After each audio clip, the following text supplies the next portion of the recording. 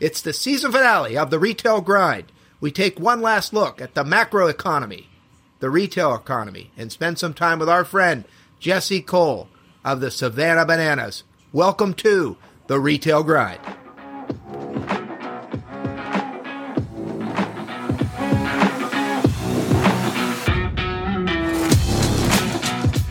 And as part of this episode 12, I'm here with my partner in crime, Garrick Brown. Garrick, it seems like just yesterday we were in episode 1, and here we are, 12 episodes later on the Retail Grind. Time flies, Bill. Time flies. Well, I hope you can maybe put some air into the economic data and numbers. So let's start with your overview, your meta view of the U.S. economy. What are you seeing out there? What's going on? So, the interesting thing is back in the fall, I was speaking at the Connects event that we had. And I think I presented 4 different scenarios for the economy. One, which was a minute chance, that would be that the Fed engineers a soft landing and a quick return to growth, that essentially we just have this blip of uncertainty and everything goes great guns as we get deeper into the year. All along, I said that was maybe a 5% chance at most.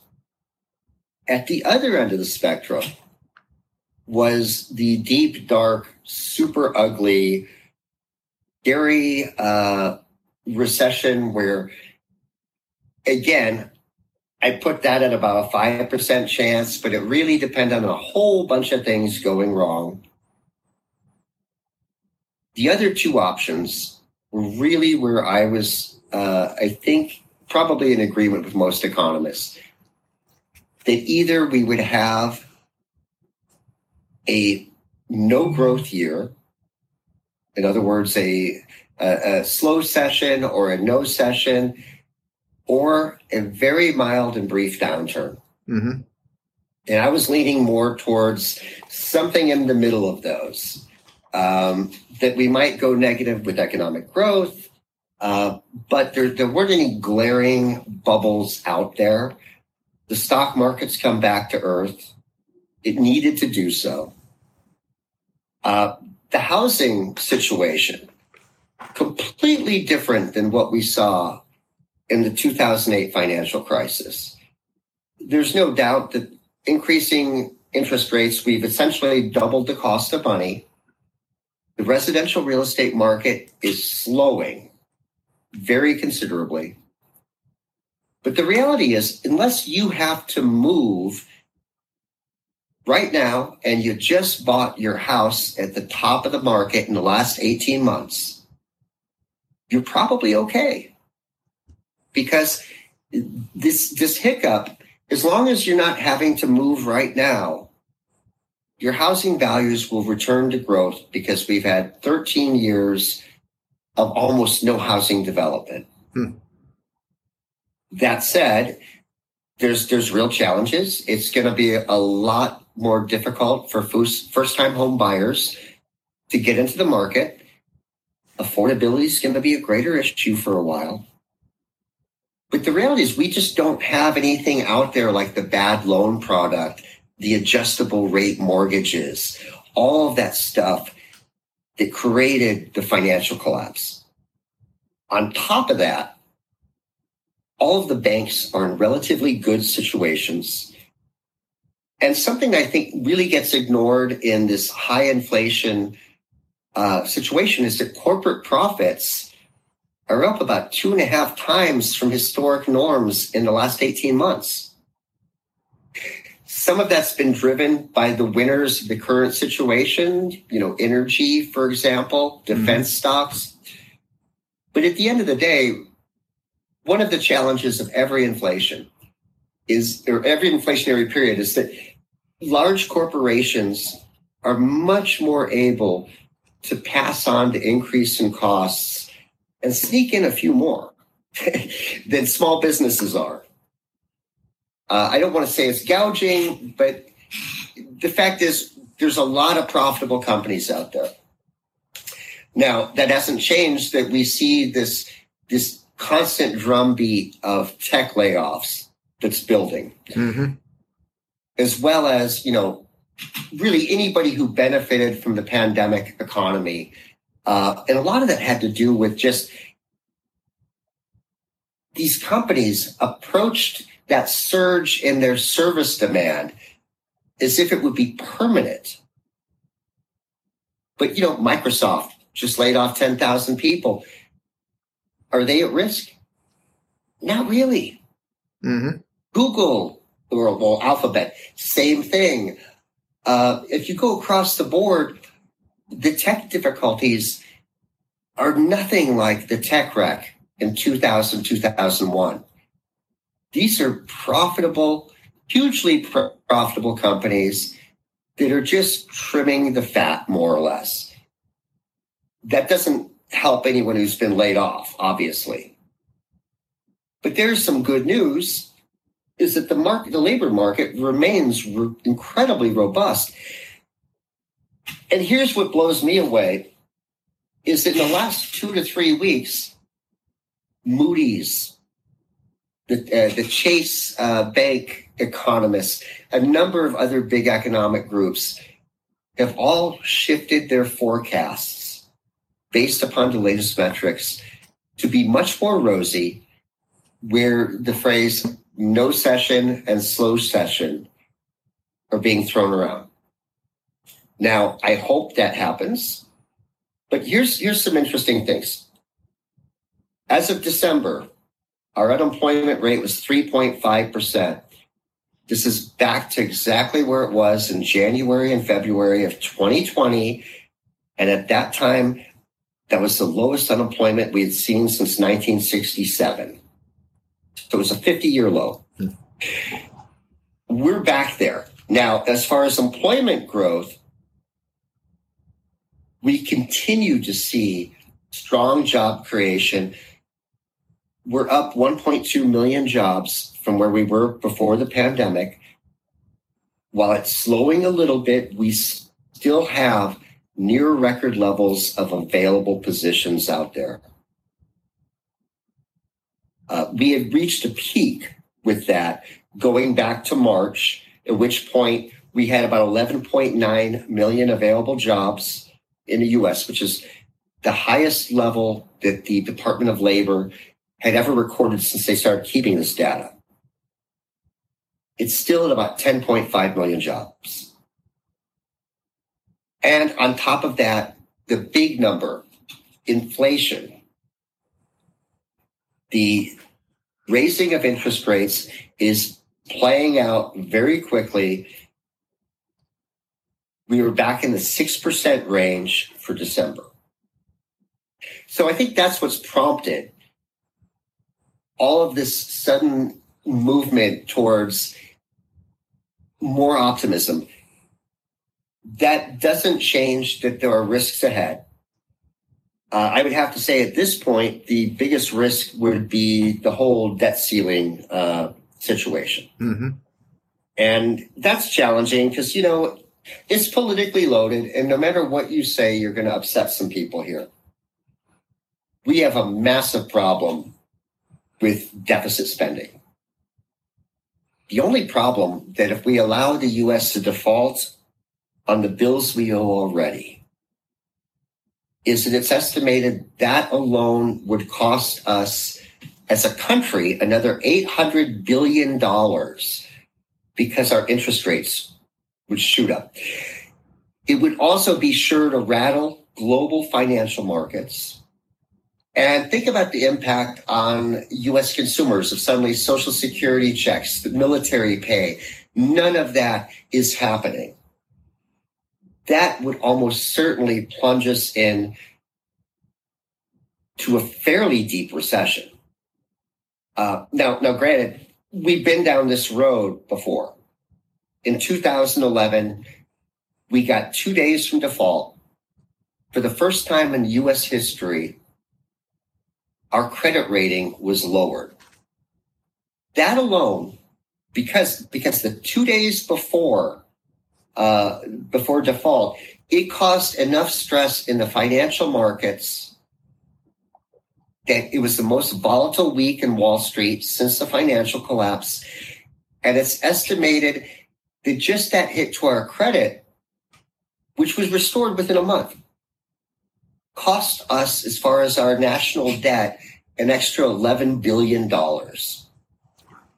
So, well, I absolutely think we need to do something as a country about getting our balanced budgets done, not paying bills you've already racked up. It wouldn't work for you or me if I got my Chase Visa bill and said, I'm spending too much, therefore I'm not going to pay you. All that would happen would be bad things. The way to go about this is actually sticking to budgets.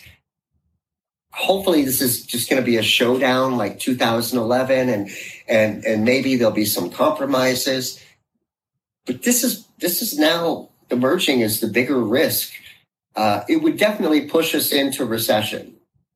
I just find it ironic that this is happening as every economist out there is starting to become more optimistic. Timing is everything. Yes. Interesting observations on the macroeconomic situation, Garrick. And a little later in the this episode 12, we'll wrap up this season 1 and hear from you about a lot about the retail economy, which is of most direct interest to our audience. But as kind of a preview to what we're going to talk about a little bit later, and to lead into our guest interview with Jesse Cole of the Savannah Bananas, do you have any thoughts or observations about experiential retail? And spoiler alert, the Savannah Bananas are the ultimate fan experience. We like to think of our retail customers and even our facilities as providing an experience and engagement with our fans, our customers in a way. What are your thoughts about experiential retail and where that's going? Well, the amazing thing, Bill, is that this is not a new concept at all as far as the experience economy. There was a really great influential book written in the late 90s by a couple of economists that I really honor their work, where they had basically looked at the transformation from us, from an agricultural to an industrial to a service-based society. And they made the logical jump that to command top prices for your goods and services in a marketplace where basic service was being commoditized, you had to create an experience. And their big example was Disney. Why can Disney charge twice as much as any other theme park out there? And it was because they really created memorable experiences.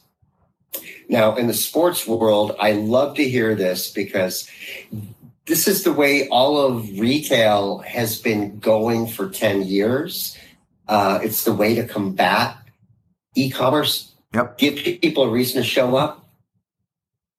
And what the Savannah Bananas are doing, I mean, while you could look back and say there's historical precedent, the Indianapolis Clowns in baseball, in the old Negro leagues, the Harlem Globetrotters, but I don't think that they've had a season that they haven't sold out in years.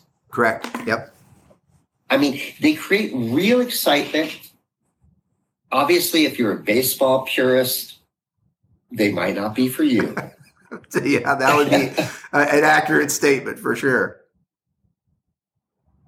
But the fact is they realize that they're in the entertainment business. And so I think that's something that's really fascinating with what they've done.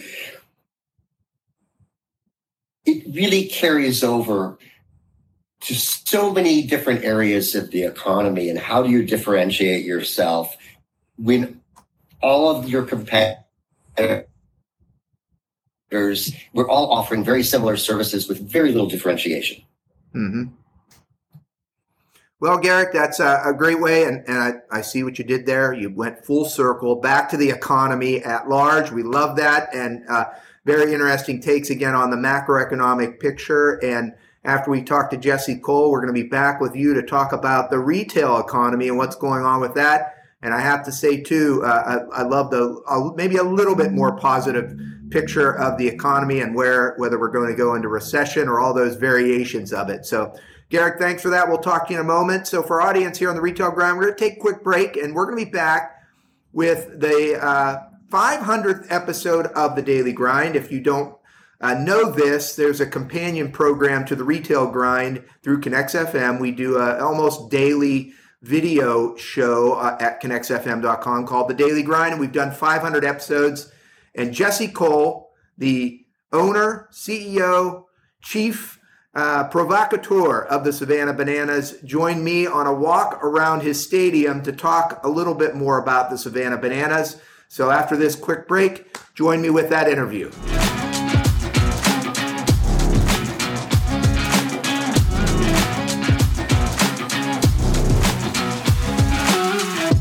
Hi, Bill Yannick here, Connects FM CEO. Welcome to episode 500 of the Daily Grind.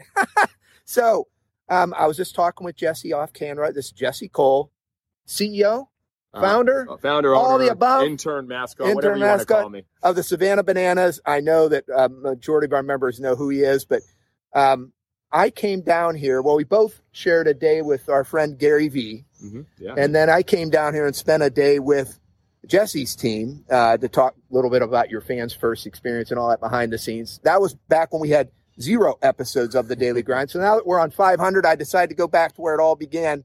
So, Jesse, I guess I should have done this at the get-go. Maybe a quick introduction of who you are for the 2 people out there who don't know who the Savannah Bananas are and what you do. Sure. Well, we're here in Banana Land, Savannah, Georgia, our ballpark. And yes, I'm the owner of the Savannah Bananas. And, we had a big goal to make baseball fun and create a circus-like atmosphere. And we started this 7 years ago. Within a few months, only sold a handful of tickets, had to sell our house, empty out our savings account, sleeping on an airbed until we said, hey, let's go crazy. Let's go different. Dancing players, break dancing coaches, Banana Nanas, dance teams, senior citizens, Banana Baby, Banana Band. And we went all out, and we even reinvented baseball with a Banana Ball new game. And so now we were fortunate. We sold out every game. We travel around the country, and we have a wait list that's actually approaching 500,000 right now for tickets, which is crazy. Wow. So, we want to walk and talk here. Jesse does this regularly around the stadium, so we're going to go on historic Grayson Stadium.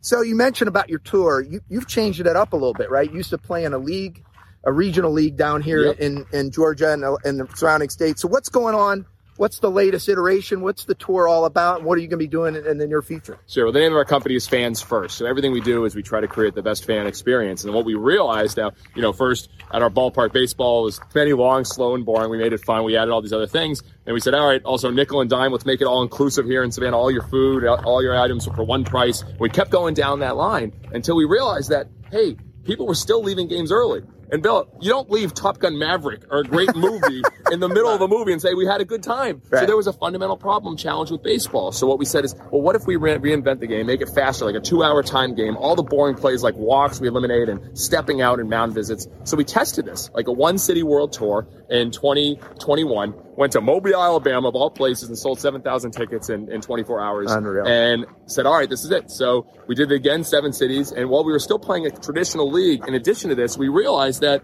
we couldn't really create the experience that we wanted for fans in a regular traditional game. And fans were disappointed when they came to our regular game that they didn't get Banana Ball. Yeah. So we made the big jump and received some criticism and challenge, but we left our traditional league all in on Banana Ball and now travel the country playing other professional teams, independent teams, and play our other team, the Party Animals. Awesome. Well, and we will look forward to seeing you back in. You've been in the DFW area, right? We're headquartered down there. Didn't you? No, we're in Sugar Land. Oh, Sugar Land. Sugar Okay. Land, but we're not soon. We're going to be more in Texas. Texas has been the biggest demand we've had of anywhere. Yeah, and the other place I know you've been to, which was awesome, and you can see on the ESPN series too, was in Kansas City. Yeah, so another test, and everything we do is experiments. I think great entrepreneurs' business, they're constantly trying new things and experimenting things that might not go well. If they really care about their fans, they got to continue doing new things and their customers. So yeah, we did one city against another team, and that was the Kansas City Monarchs, and that was featuring Patriot on the ESPN special, and they had all these major leaguers, and they had to learn how to play banana ball, which was a challenge, but they learned it and they played it, and it was unbelievable. So that pushed us to now have 22 games against challengers this tour, and we'll probably do more in the future.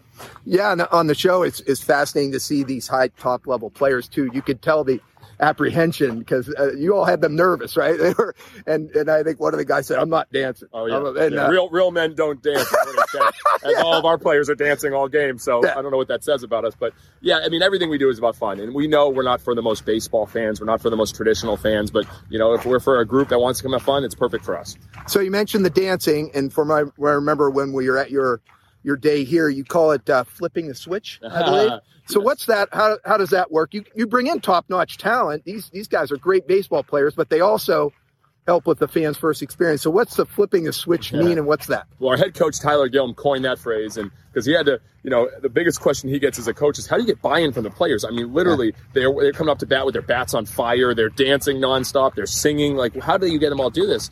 And we share our vision of what we're trying to do, connect with more younger audience and fans and create kids that love the game. But he says every game, we have to have a script that is flip the switch. So from your entertainment to your baseball, you have to be able to focus on both. And so, when we have a script, I think yellow is going into the entertainment and then the green is baseball. And so he has a script. So you're looking at it, you're like, all right, I'm entertainment mode. All right, now I'm baseball mode. And a lot of times they do mix, but the reality is the guys can really separate themselves and understand where they need to be at the right moment.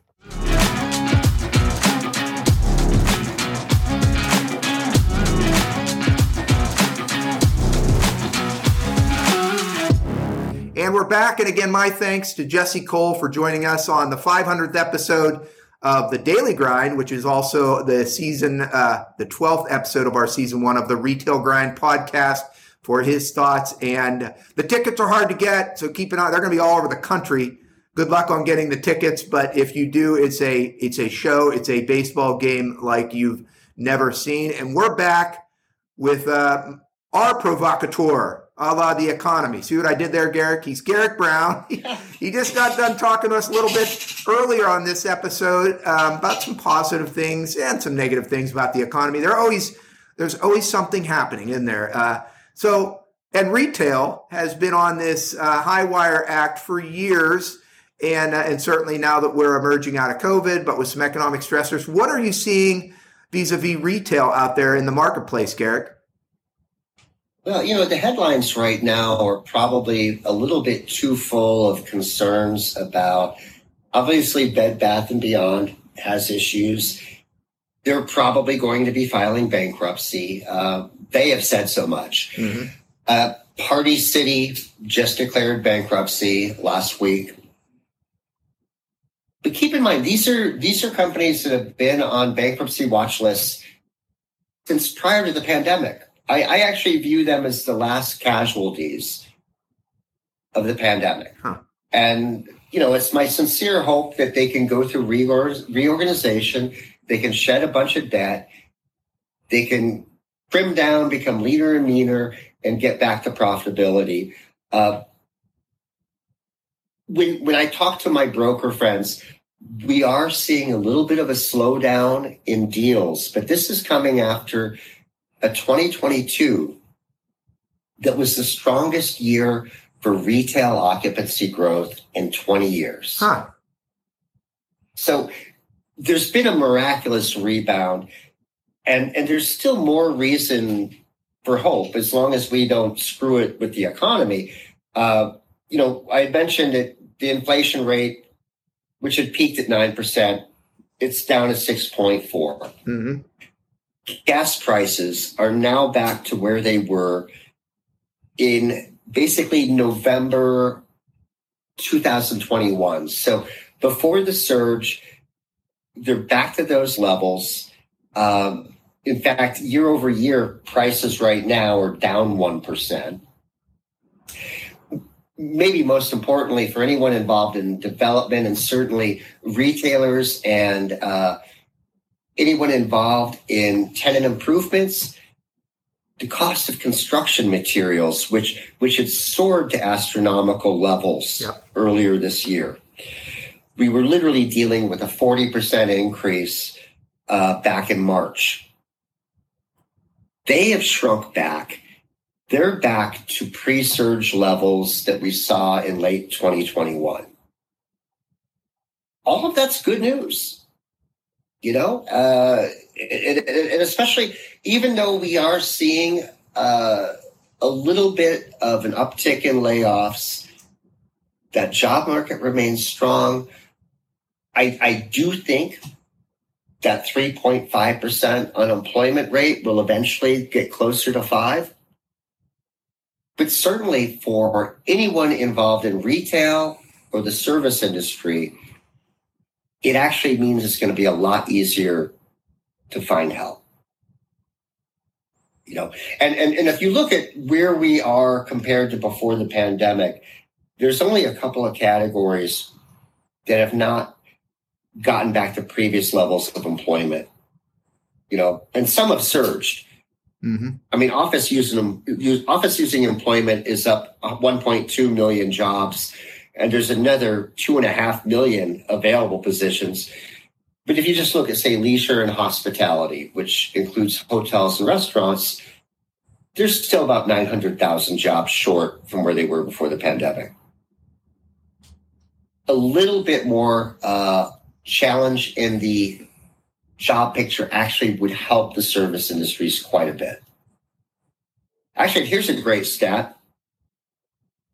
As of last month, wage growth stood at a higher rate of growth than inflation, 6.7%. You like to hear. So finally, wages were keeping up just briefly with the overall inflation that was eroding all the raises that we've experienced. So, looking forward, there are real causes for optimism.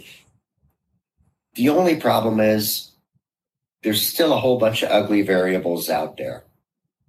But retail sales maybe is the best one. And again, I'm going to caution everyone, the monthly numbers show things slowing down. December retail sales were down 1.1% from November, but they were still up 6% from last year. Okay, those two data points are going to continue to play out like that, where you're going to see a couple of months, especially this being the slow season for retail, where negative month-over-month growth, but it'll still be stronger numbers than what we saw last year, and last year was a banner year.